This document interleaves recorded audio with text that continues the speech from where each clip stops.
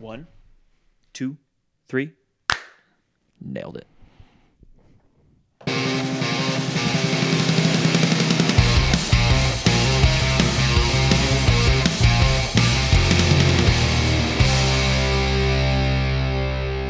Hello and welcome into the Section 109 podcast from Studio Breezy. We're here to celebrate the NISA regular season champions, Matthew, Chattanooga Football Club. Chattanooga's first professional National League sports trophy. Tell me about that. That's it. It's Chattanooga's first professional league National League sports trophy. The Lookouts have won some pennants in some Southern leagues and stuff like that. But it's all the Southern League. But it's always been the Southern League. Once in like 1932, they won something called the Dixie League, which was the winner of the Southern League versus the winner of the Texas League. But nothing with the North or California included. Nothing that brought everything together. So I guess I think AAA does that. I don't know if AA does that or not. We are also the only team in Chattanooga city limits to play in a National League. So that's pretty fun. Yeah, true. All right. So let's talk about the game and how it went. But first, let's talk about lineups. Well, so reminder for folks, it's a 2-0 win in Rochester. And just my overall thoughts on the game before we actually get to the roster and stuff like that. I thought we played pretty well. I thought it was well managed. I thought it was very professional. It was a clear step forward, and we also had the benefit of watching the game today before recording, knowing the result, which I think helped a lot. Yeah. That first half would have been rough emotionally had we not already known the result when watching. Yeah, not because we were poor. I think we were actually decent in the first half, but because we didn't score and we didn't have any shots. But there was just so much danger adjacent stuff there. And danger adjacent in a different way than Savannah, a little step forward from... Yeah, actually, absolutely. I would say an actual step forward from Savannah, and a big step forward, or maybe even 2 steps forward from where we were like 3 weeks ago. Yeah, absolutely. So let's get into the lineup now. John Antoine in goal, no surprise there. Sebastian Capizzucci stays at right back. He appears to be the starting right back now, with Colin Stripling still out with injury. Yeah, Anatoly, Aiden Bowers, Joseph Perez, Richard Dixon, McGrath, Luis Garcia Sosa, Mattia Wape came back into the team as the starter at right wing. Jesus Sabara on the left wing. Marcus Nigelstad at striker. There aren't a lot of surprises, really, truly anymore. No, this appears to be the first choice 11 for Rod Underwood, apart from maybe Sebastian being an injury first choice 11 guy. But this has been the one we've rolled out for a while. Even the subs are the same subs that it's been for a while, which was Beto in the 90th, Lenny in the 90th, and that was actually one at a time, each of them in separate windows, and Juan Luis in the 86th. Juan Luis coming in for Jesus, Beto coming in for Luis, and those two substitutions are basically the normal substitutes, quote unquote, other than it's Jesus that comes out and not Mutai Mwape, but Juan Luis been coming out on the wing. But then the kind of wild one was Lenny Lopez coming in for Mutai Mwape, which isn't like crazy. You're just putting in another big body to do the running and head the ball out and whatever else. But it was just interesting to see that. And he got, his customary 1 to 10 minutes at the end of the game. Yeah. So let's... there's 2 goals in this game. Let's go ahead and just cover those, get them out of the way. Sure, let's do it. 50th minute or so, it's Marcus Nigelstad. 2 goals in 2 games for him. Both from the run of play. Yeah, both from the run of play. I think the sequence that sets up this first goal is a good one. While we were danger adjacent in the first half, and I had some moments where like a good touch. Or like just the right touch on a pass or whatever. What minute did we score in? Like the 50th. So the first 5 minutes of the second half, when we were watching, you were counting shots, and we had 4 shots in like the first 5 minutes or so. We had a shot. I think it was the free kick that happened right after the goal. And I think that was the 5th shot in 6 minutes to come out of the gate in the second half. And something that you said, or I said maybe, I don't know, one of us said was that I think Rod Underwood's halftime speech might have included shoot the fucking ball, because we just came out with that like nothing crazy, but like we were just, when the shot opened up, even if it wasn't perfect, we were taking it. And by the way, that's how we get the goal. Yeah, so a nice sequence. Sebastian plays a really good ball. diagonally towards Mataya Mwape, who just takes his defender on, cuts inside, and lays the ball off kind of square to Marcus. They just play an easy 1-2. Marcus back to Mumu. It starts as like a 2-on-5 and then ends up 2-on-2, which is awesome. And Mumu's first touch takes the ball a little bit behind him, but he's able to collect it still, and then his third touch is the shot. And it's a little bit like kind of right at the keeper a little bit, but it also flat foots the keeper. The keeper can only parry it straight forward or slightly off to the side, but it's not like he doesn't parry it way out wide. Yeah, and in doing so, partially because his first touch, Mumu needed time to collect the ball before he shot it, and partly because the keeper's parry is relatively soft. Marcus just has time, and to his credit, like makes a really smart run. Makes a really smart run. Hey, it's Marcus doing Marcus Fox in the box shit again to clean things up, and then he just kind of chips the keeper, resettles it, and taps the ball in for what I think will go down in Chris Nugent's XG graph as a 1.0 shot chance. I'm sure it's not a 1.0, but it's pretty fucking close. It's nice that the second game in a row we've seen Fox in the box shit. The thing that we always said is Marcus does Marcus shit, and like this was that. Like it's being in the right place, the right time, it's making a smart run, it's popping up, and it's doing the thing you need to do to score. That's really good. You could see the confidence that Marcus had in this game. He looked different than he's looked the past few games. You could just see he was feeling it, and not just him. Like actually, the team, you could see the whole team looked more confident. And something you said before last game was that we just needed to see the ball hit the back of the net, and I really think you see that from these last two games. Once the ball hit the back of the net against Savannah, even though like it wasn't like this giant beatdown of Savannah like we would have liked it to be, it was a solid win. We got it done, but we played with more confidence once that first ball hit the back of the net in Savannah. We played with much more confidence in this game against a team that has quite frankly frustrated us 3 times this year. We've gotten the job done. Two of those times. Two wins and a draw. And then 2 wins and a draw. But it was those were hard fought, is my point. Like, yeah. I would argue Flower City defensively has played us better than any other team all year. And in this game, they lined up a little bit differently than they have before. They lined up to try to win because they needed 3 points. But we absolutely sliced and diced them. We didn't always get the shot, but we sliced and diced them most of the game.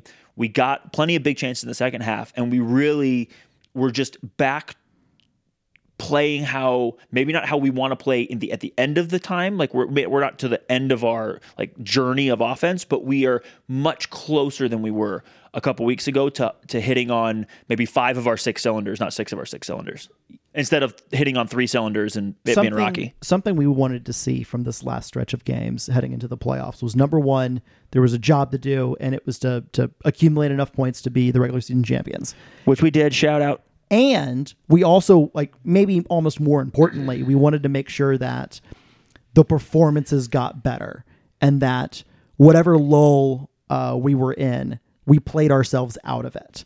And so I thought, Gold Star was an incredibly rusty performance, right?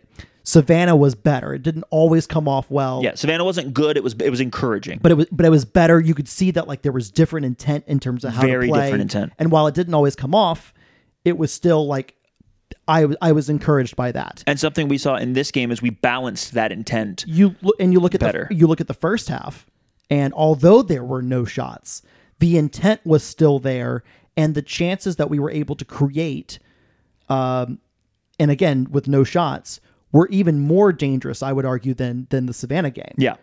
We were just getting, and if people are wondering, like, what do we mean by that? One touch away, which lets us down, or the defender just barely gets a foot on it, but the pass is really close, and it would have been 1-on-1 with the keeper. Or the touch goes wide, and the defender's able to get so it would be touch and then shot, and it'd be a great shot or a great chance rather, except for the defender just barely gets a poke on it.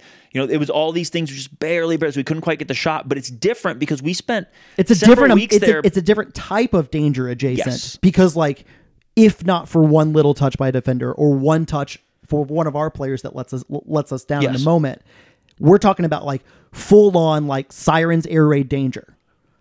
Hell yeah. I like that descriptor. So it was so even the first half was encouraging, although frustrating, because you want those things to come off. And then in the second half, we start it in just an incredibly good way. They're immediately generating shots. Like small things, but sometimes small things lead to bigger things. And in fact, the goal comes off of one of those sequences. And then after the goal, like, we don't stop. Like, it's still waves and waves of pressure for the next 10 minutes or so until the red card. And in fact, like, we go probably another 8 minutes of just wave after wave of pressure, shot here, shot there, like, some really good play. And then Flower City finally gets into our attacking third for the first time, and has the ball for a couple minutes, isn't doing anything with it. They win a corner, we take care of business there, and then once we play out, is the red card sequence, and it's a really interesting one. Yeah, let's talk about the red card. So, I saw some chatter from our fan base, and I understand it entirely, that they thought, the Reds a little bit soft. It's pretty fortunate. And I'm actually here to disagree with you. That's a nailed on, straight up red card. And the reason why it is, it's because it's a denial of an obvious goal scoring opportunity. I think obvious is extra words from me. It's just a denial of a goal scoring opportunity. But and yes, like, let's get it out of the way. There are two Flower City players that are like sort of kind of in the picture, except they're spread out so wide that when the first foul is committed, the red card is given for the first foul, not for the second foul. And you can tell that because the referee gives the card and then walks the play back to where the first foul occurred. What's his name? Gabriel Ortiz, like, tries to bear hug Luis, who fights through it. Right. So, like, there's two fouls in the play from the same player in the same sequence. And that's the thing. Like, so if you just look at the second foul, which is much better executed, he actually pulls him down. Right. The second foul would not be dogso. It's a yellow card because it's a yellow card, players but the players are getting back. But the reason those players are able to get back is right before that, he grabs him, holds him back for just a second. Luis fights through it, but that's a red card because at that point there were no defenders back, and Luis is in on goal to either pass it to Marcus or go in himself, and there's nobody to stop him. CFC has uploaded the video to YouTube of the entire game. Shout out CFC for doing that. And if you pause it, we all know Flower City can't be trusted to do that. If you pause, shout out missing game. If you pause it on the moment that Ortiz's touch lets Luis steal it right off of him, and like, really, that's where the first foul occurs. You can see that all that has to happen because it's a bad turnover and it's in possession. So Flower City has two of their three center backs like flared out wide, big time. Yes. They're both out of the picture. Marcus is inside of both of them. I mean, like, one guy's not even close. There's one guy near Marcus, but Marcus has the inside line. All Luis has to do is just play a diagonal ball on the ground, like right to the top of the box, and Marcus is one-on-one.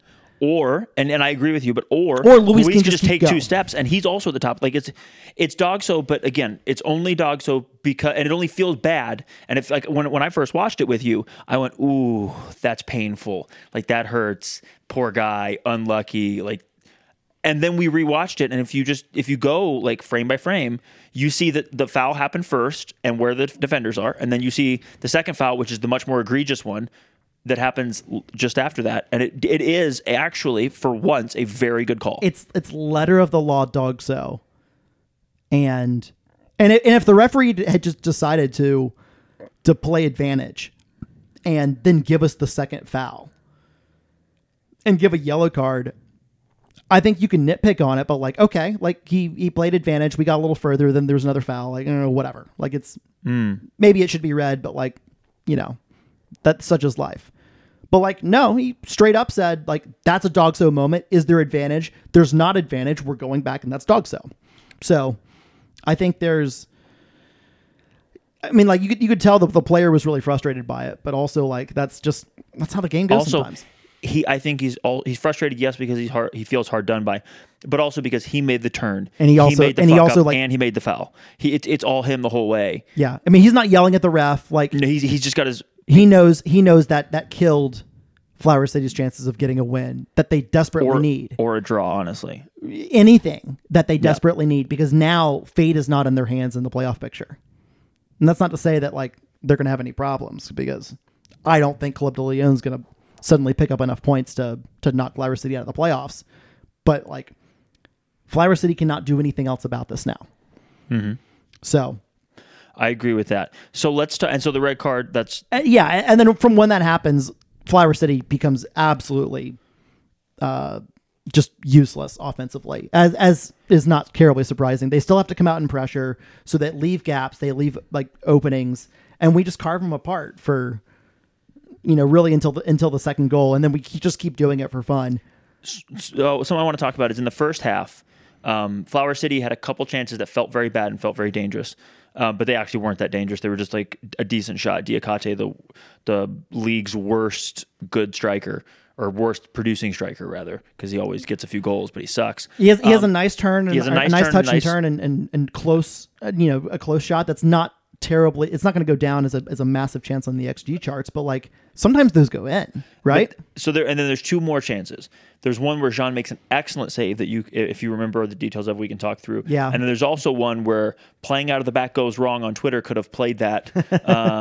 So we have a moment basically towards the end of the game, and we'll rewind in a minute. But I just want to talk about it's good to have a good shot stopper in goal, because Jean makes an excellent save 1-on-1, which we can talk about, and then also at the end he's covering the angle when we make a really bad pass straight to somebody at the top of the box who hits it first time that probably should bury it. I mean, it should have been 2-1. There's two outside of the box chances in the first half, and our worst period of the game is probably minute 24 or so. Through about minute 40, kind of a not great 15-minute stretch for us. And Flower City is able to generate the Diakate chance, a Luke Ferreira chance. I think Cartagena also has a chance, although that might be a little bit earlier. And none of those hit the target, but they were like sometimes low percentage chances go in. And like they weren't necessarily completely covered off where it was a problem. Like a good shot might actually go in. And then there's the Luke Ferreira chance that John saves on a counterattack. And some of our passing in that stretch was particularly sloppy, and that's why Flower City was able to regain possession and have some opportunities. And then we were just top notch in the second half, until like some of our closing down, or decision making up 2 goals, up a man in the last 10 minutes of the game left a little bit to be desired. Where you just got to know better. You just got to go along with that ball. But also, we're nitpicking here because we nitpick a lot. And there's also just not a lot to be mad about. Exactly. And here's the thing that I am happy about. The only big chances we're conceding still, like truly big chances, even though that one Jean excellent save, like it's also at a pretty tight angle. It's actually not a huge chance. It's a tight angle. It's a decent shot, and John makes a great save. And shout out to JP, because JP tracks that and shapes the Ferreira's run with the ball to a less dangerous part of the field. But if you look at our past 2 games, the only big chances we've allowed are self-inflicted. And Correct. all season, I think you can see that, which isn't for me to, I'm not here to criticize the team. I'm just saying we're playing so well that the chances we are nitpicking. That's good. Right. Our defense is so good. Yeah, our defense is so good that we just don't allow big chances that aren't self-inflicted. So just mentioning them. I want to give a special shout out to the wingers defensively. And I'll include Marcus in there in terms of his running from up top. Like there was some really, really good tracking back. There was some really good straight up like one-on-one defending. And also like adding numbers to collapse defensively. There was some really good stuff. There was a lot of stuff to be actually really happy with. I agree. In that game, especially because that game could have been Flower City Bunkers plays for a point. And actually they come out and they played. And, I think at times they gave us a little bit of a challenge, a little bit of something to work through. And we worked through that. And that's also a really good sign. I want to highlight 2 things that I saw that was evident from our offense. In this game, it was better. We played quicker. The last 2 games has been the case, but in this game especially, we played much quicker. We recycled the ball quicker. We played more one touch. We attacked in sync and in tandem, but quicker. We were just, the rhythm was better. Yeah, we weren't quite so slow and methodical. Very, very rhythmic. The joke that is made a million times in this podcast and elsewhere, the possession without penetration is masturbation joke. Like we didn't do a lot of that because we were continually penetrating with intent. So we were getting, if we weren't getting shots, we were still danger adjacent, one touch away, et cetera, et cetera. We have at times this season been really slow and methodical in possession and not had any sort of penetration. But we were very penetrating with our passes, and that goes into my next point, which is passes into the box. We were regularly in this game passing the ball into the box. It wasn't always being completed, but it was it was forward, or it was sideways, or it was diagonal, or whatever. But it was into the box regularly, including occasionally across in the air first time. And when we vary those up, and when we're attacking with intent, we're being brave, which was your word when we were rewatching. That is different. That is an evolution from a few weeks ago. We are braver, and we were more balanced in this game. And look, we're not there yet, and we have to be better than we were today in order for us to feel good about our chances of winning in the playoffs. He said today because it happened for him today. Because the game happened for me today, because I watched it today. But also, we are trending in the right direction, and I feel very, very, very good about the trend of the team. I feel good about the confidence of the team, and I'm just glad to see this response, because this is exactly the response I think we wanted to see. I was just going to mention the underlapping runs. The Absolutely. balls being played for an underlapping run into the box. Which happened repeatedly. Because the crosses that happen from those angles, especially like cutbacks from those angles, are just, if you get a shot up tempo off, it's a massively high chance.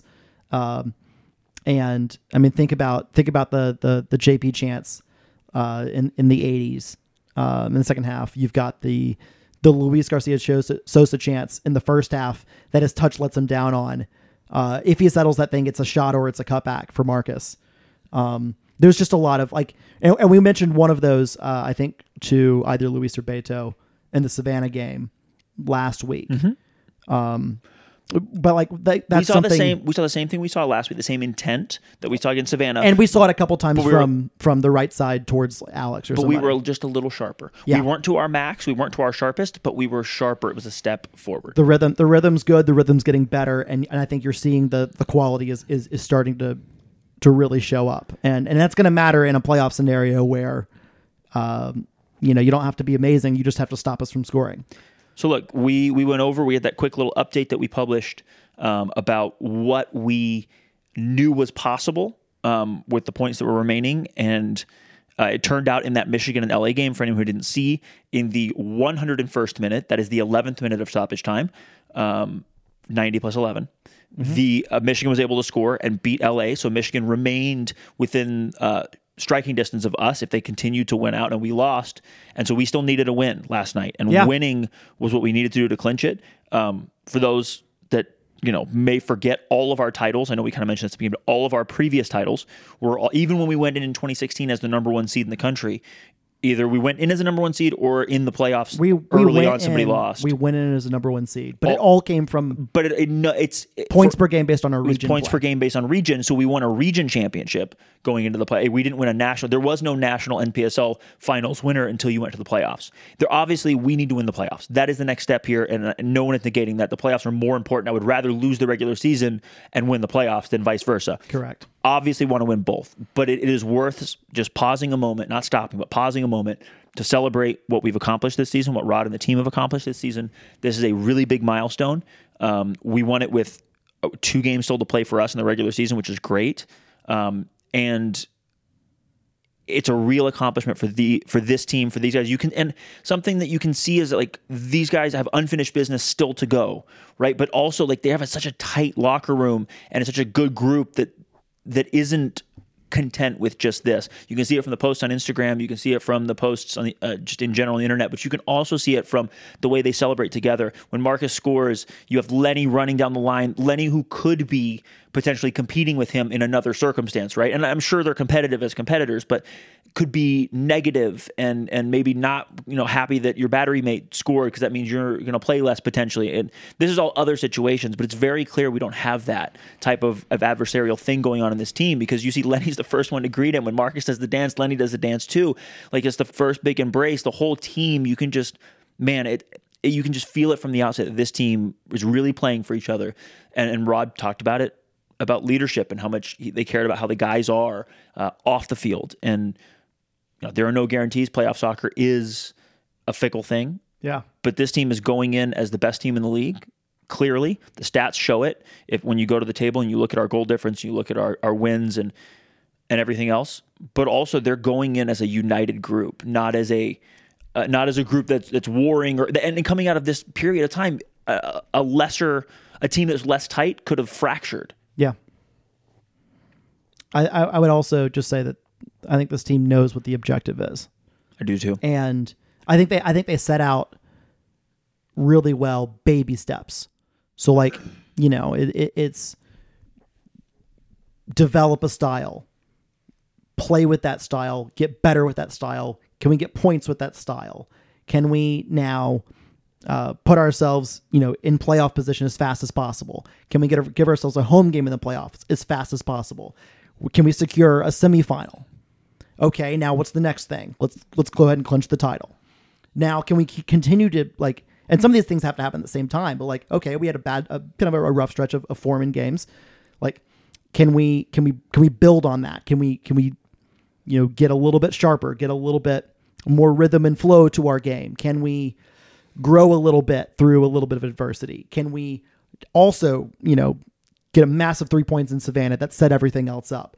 Okay, now, can we watch what happens with LA and Michigan? So can we win the regular season title? So with 2 games to go in the regular season, the next steps are, can we continue to get better so that when November 5 comes around, playoff semifinal, no matter who the opponent is, no matter how they want to play, do they want to bunker? Do they want to come out and play with us? Do they want to high press us? Whatever, do they want to compress midfield in a mid block? Whatever they want to do, can we go out and play our game, break them down in our way, limit their chances, maximize our chances, and ultimately win a semifinal, and then do the same thing in the final, right? Those are the next steps. Can we get a little bit better, and then a little bit better, and then can we just win when it matters? And so little by little, step by step, this team's been building all season to something. And now the next thing is win a semifinal at home. Right. And honestly, it's playoffs. So it's going to be tough. It's going to be charged, emotionally and mentally, and good teams just have to play through the tough times and keep composed and be prepared. And, that's what we're building towards. So if you're cool with this, I have a question for you, and then we can go to our 3 key takeaways. Well, actually, I have two kind of topics, and then we'll go to our key takeaways. Okay. Do you feel like we talked about the goals enough? Did we talk through Luis's enough?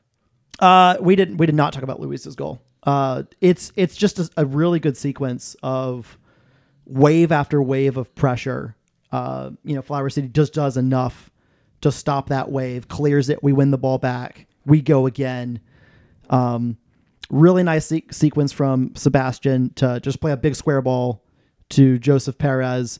Also, there's some really good work from Dixon and McGrath winning the ball or maintaining possession at the top of the box. And the recycle happens. JP plays a great ball in for Luis. And Luis just sees the keeper a little off his line, takes a chance, maybe gets a little deflected help, I'm not sure. And it drops. And sometimes, okay, like a little bit of fortune, but that's part of the game. And for what we created in that game, we deserved a second goal. So you don't care how it happens. Speaking of creation, I just want to point out the JP chance that was probably the biggest chance of the game for us. That just it happens. It's a bad touch. I'm not here to criticize that, but it's a 12 pass sequence. We used 12 passes to cut. Yeah. Bing, we counted them. Bing, bing, bing, bing, bing, bing, bing, all the way through to a cut back in the box. That is what Rod Underwood wants. I think if that chance goes in, whether JP's first touch is good and he can hit it with the second touch cleanly, or if he takes the first touch as a shot, I think that's the kind of goal that you look back at, say last year's away Albion 15 pass sequence goal and say, that's what we're looking for. That's what it was. And it's the first time in a while we've seen a big long sequence result in a high quality chance like that. Yeah. And that chance does not show up on the XG stat sheet for the most part. I mean, I guess maybe you count that as a shot. No, it's a shot because he hits side netting with it. That's true. It's just it's a miscontrol. But my point being is it's a better chance if he had hit it first time. Yeah. But still that's the type of chance we want to generate. And yes, they were down a man, and yes, they had some pressure, and we were able to play through it. But also, that's really good stuff. Agreed. And it's stuff that we haven't always seen from the team. Especially the last little while. Okay, last thing before we get to our 3 key takeaways. There's something going on with George and the Stars and an LA fight and Bob and maybe some Albion shenanigans. So let's not take too long to celebrate, because we're here to celebrate CFC, but there's some serious NISA wild shit that's going on right now. So the other night in the Albion game, I'll set the table and let you take it. Do you want to talk about the LA game first? That's what I meant. Sorry. In the LA game, So Michigan, first of all, is on an insane schedule. Do you want to lay out their schedule? Yeah, we kind of did this in the last pod, but basically they had to play at home on Thursday versus LA, away on Sunday versus Albion, and then they are away on Wednesday and Saturday versus Club de Leon. Just kind of playing back to back. And that's just like a lot of travel. That's 4 coast games, to coast to coast. They're probably not going home in the middle of that. And it's 4 games in 9 days? I mean, that's fucking crazy, first off. It's wild. So it starts off with that huge LA-Michigan matchup, and it's 0-0 going into the 11th minute of stoppage time in the second half. Michigan gets a goal on a header. No, it was not a header. Was not a header? It was just in a corner? It was off of a corner, by the way, but like I haven't watched. It's a corner. It's like kind of clear, but it's not. There's like a block in there, and like it's a wild sequence of play. So I haven't watched it, clearly. But there's a big celebration, and then when the whistle blows at the end of the game, yeah, right, when the whistle blows, it all kicks off. There's a big brouhaha. Well, you've also got like, in the goal celebration. I've seen bits of that, the brouhaha. I've watched the important parts. In the goal celebration, one of the Michigan assistant coaches is on celebrating on the other side of the field. Is it the one that's told us to go fuck ourselves? Yes, it's the same guy. He ran across the field to celebrate the goal. I'm pretty sure there's a yellow card given to him afterwards. I think the second half, or the restart happens, and the whistle gets blown fairly quickly after that, and then all hell breaks loose. You've got like LA assistant coaches or coaches, I don't really know. I wonder if sprinting at officials. I wonder if it's the same assistant coach that threatened to kick me out of the game twice. That guy's not an assistant coach. That's a ball boy. You've got LA coaches like sprinting at the officials. You've got an LA bench player like sucker punching a Michigan player. Which, by the way, Michigan is normally the team that sucker punches somebody. So this is quite the turn of events. Yeah, and you've got like some wild Michigan stuff happening too. You've got an assistant coach that's. Ooh, hang on, that was weird in my ears. You've got an assistant coach. We're fine now. That has been previously suspended for his role in sucker punching someone at a CFC game. Phil D'Amico. A couple years ago. Yeah, he sucker punched Phil D'Amico. And Brian Beamont did the Lord's work and punched him. Right. In protecting his teammate. But like that's an assistant coach running onto the field to sucker punch somebody. This is a couple years ago. You see him like being held back by one of his players trying to get at somebody. You've got like 3 different battlefronts that are going on. And like, it's honestly hard to tell what's going on there, but like, to no one's surprise, the league never issued a statement about any suspensions or fines or anything like that related to the fight. Gun to your head. You think there were suspensions? No, of course not. Number 1, NISA's never collected a fine in its existence. Number 2, NISA cannot and will not punish their owner's team, LA. They just won't. Chairman of the board and majority owner. Correct. They just won't do that. Or maybe not majority owner, but the person who owns the most percentage of the league. Yeah, he's majority owner. They're not going to do that. Number 1, they just won't. Number 2, George, the owner of the Michigan Stars, funds all the special projects, or helps out, contributes some money when a team needs to limp home to the finish. Like, they call George for that because he's been willing to do it, because he wants a place, he wants a team, he wants to do whatever. So like, they're not going to punish George either, because who's the one person who just straight up forfeited a match because he didn't want to play it in this league? Oh yeah, after the last fight, he forfeited the next match. They had a fight with us, and then which was an away trip to California. Exactly, yeah. So of course, like, but at least they made him forfeit that one. It did make him forfeit. It also didn't matter. Like, they weren't going to be in the, like, it just didn't matter. Like, but like, we don't know what happened. They probably didn't want to piss George off. They go to California. So now this is where the fun thing is. So this whole brouhaha happens. I think nobody that's been paying attention to NISA for a long time was surprised that nothing came out publicly, and potentially nothing happened at all because of the dumbness that you just explained.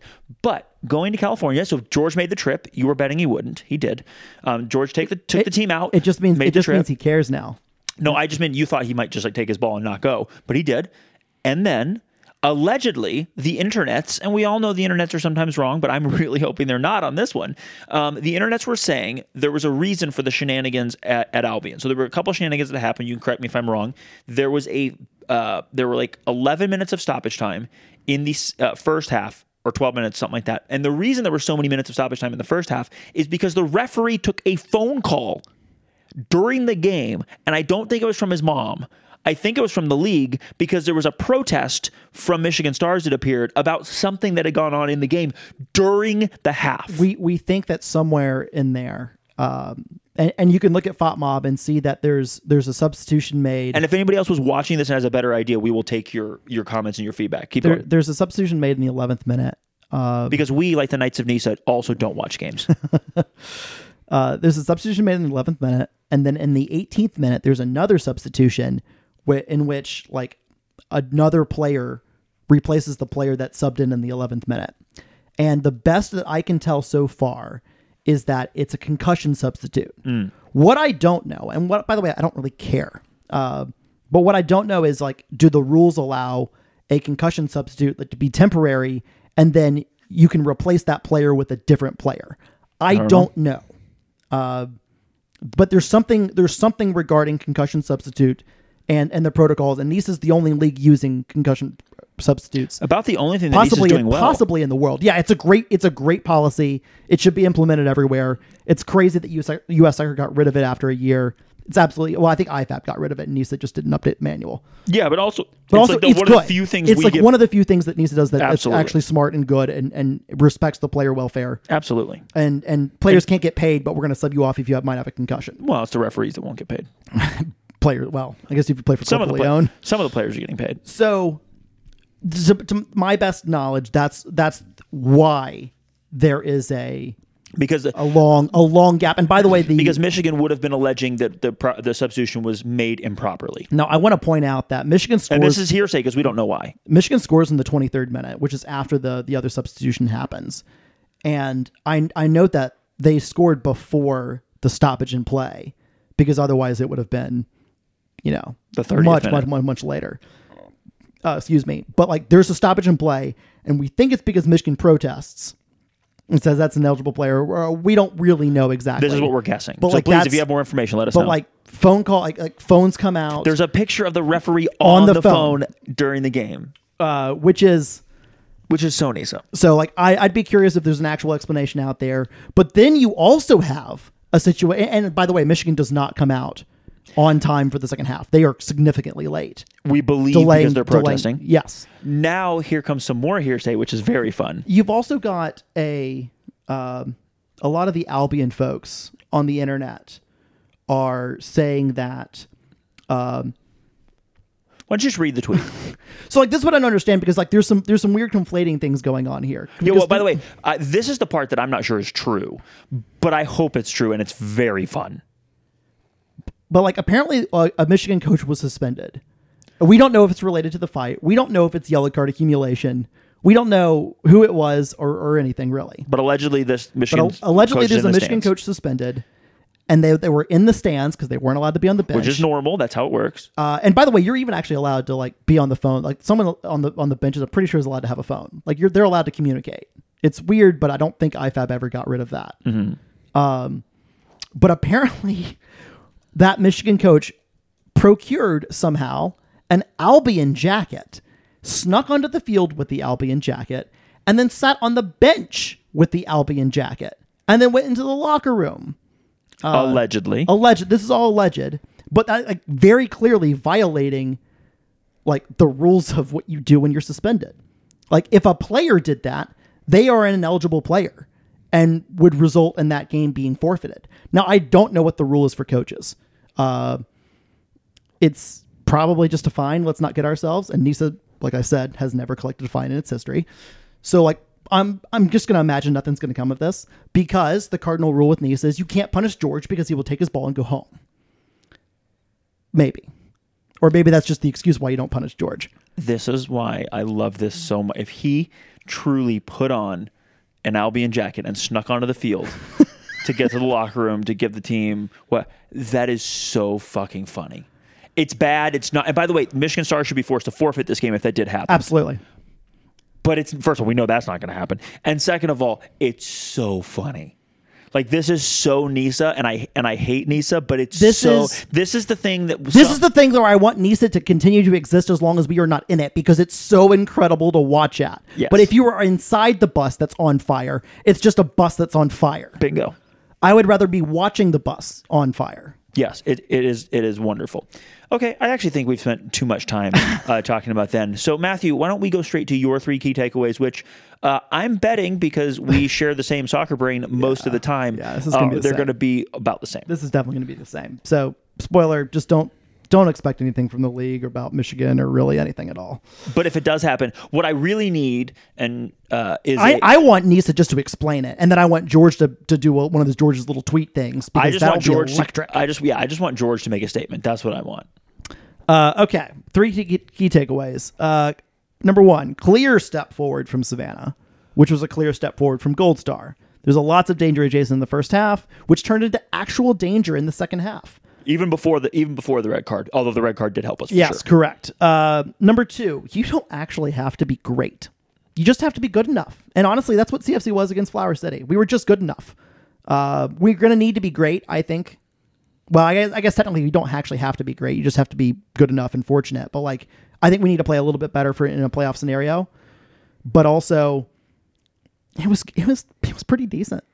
Like, it wasn't bad at all. And at the end of the day, like, you need to win games, you need to play pretty well, and you need to get a little bounce to go your way, and kind of all those things happened. Yep.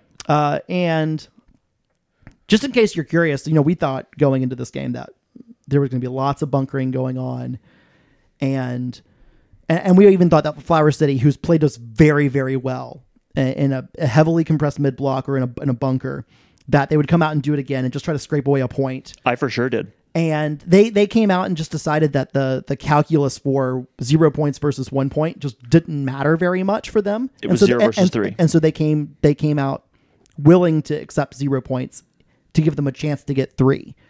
And even though they played a little open, which meant they committed numbers forward in attack, they played a back 3. So there was a usually, to be fair, they played a back 3 with 2 holding midfielders. Like, they were... No. Just one. Calm down. Just 2 center backs and a holding midfielder in the back 3. But that did leave an extra attacker, usually out wide, available for crosses or available for some overloads. And like, it was at times a little scary, or like close to scary, or just scary if you're nervous like me, in that first half.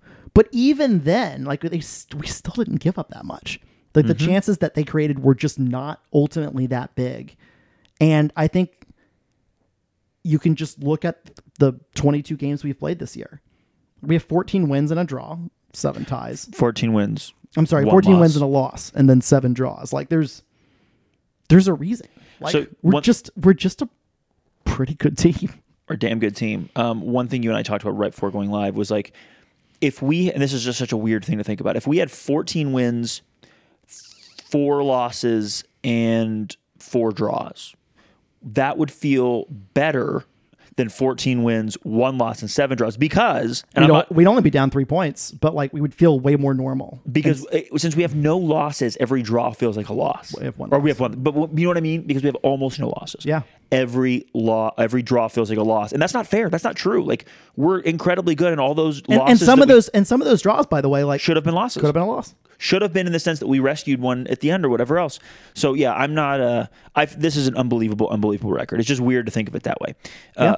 My first point: defense is still elite. We still allowed very little. The only big, truly massive chance we allowed was of our own doing. And if we're gonna control our own destiny, and only big chances we allow are our own doing, I will fucking take that. Flower City set out to play. Same thing as you said. And look, we carved them up for most of the game. Didn't always result in shots. Big step forward. 2 more games to make progress, but I feel very, very good about this. I know we've said that before. And then sometimes you don't have to play a perfect game. You just need to show up at the right time and the right moments. And something that we did for the first, I would argue, half of the season is we did show up in those right moments to either get the draw or get the win. And then we kind of had that lull where maybe we didn't.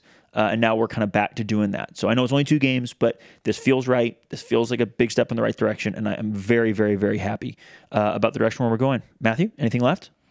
No, I think we covered the games, we covered the progress, we covered the weird league shit. I agree. Well, listeners, thank you for listening. Viewers, if you're on the YouTube, thank you for viewing us, and we will catch up with you very soon. Get those tickets for playoff tickets are on sale for November 5th, and don't forget October 25th, throwback game, $5 tickets. Come see that game, assuming Club de Leon decides to travel. That's a whole other thing. Peace.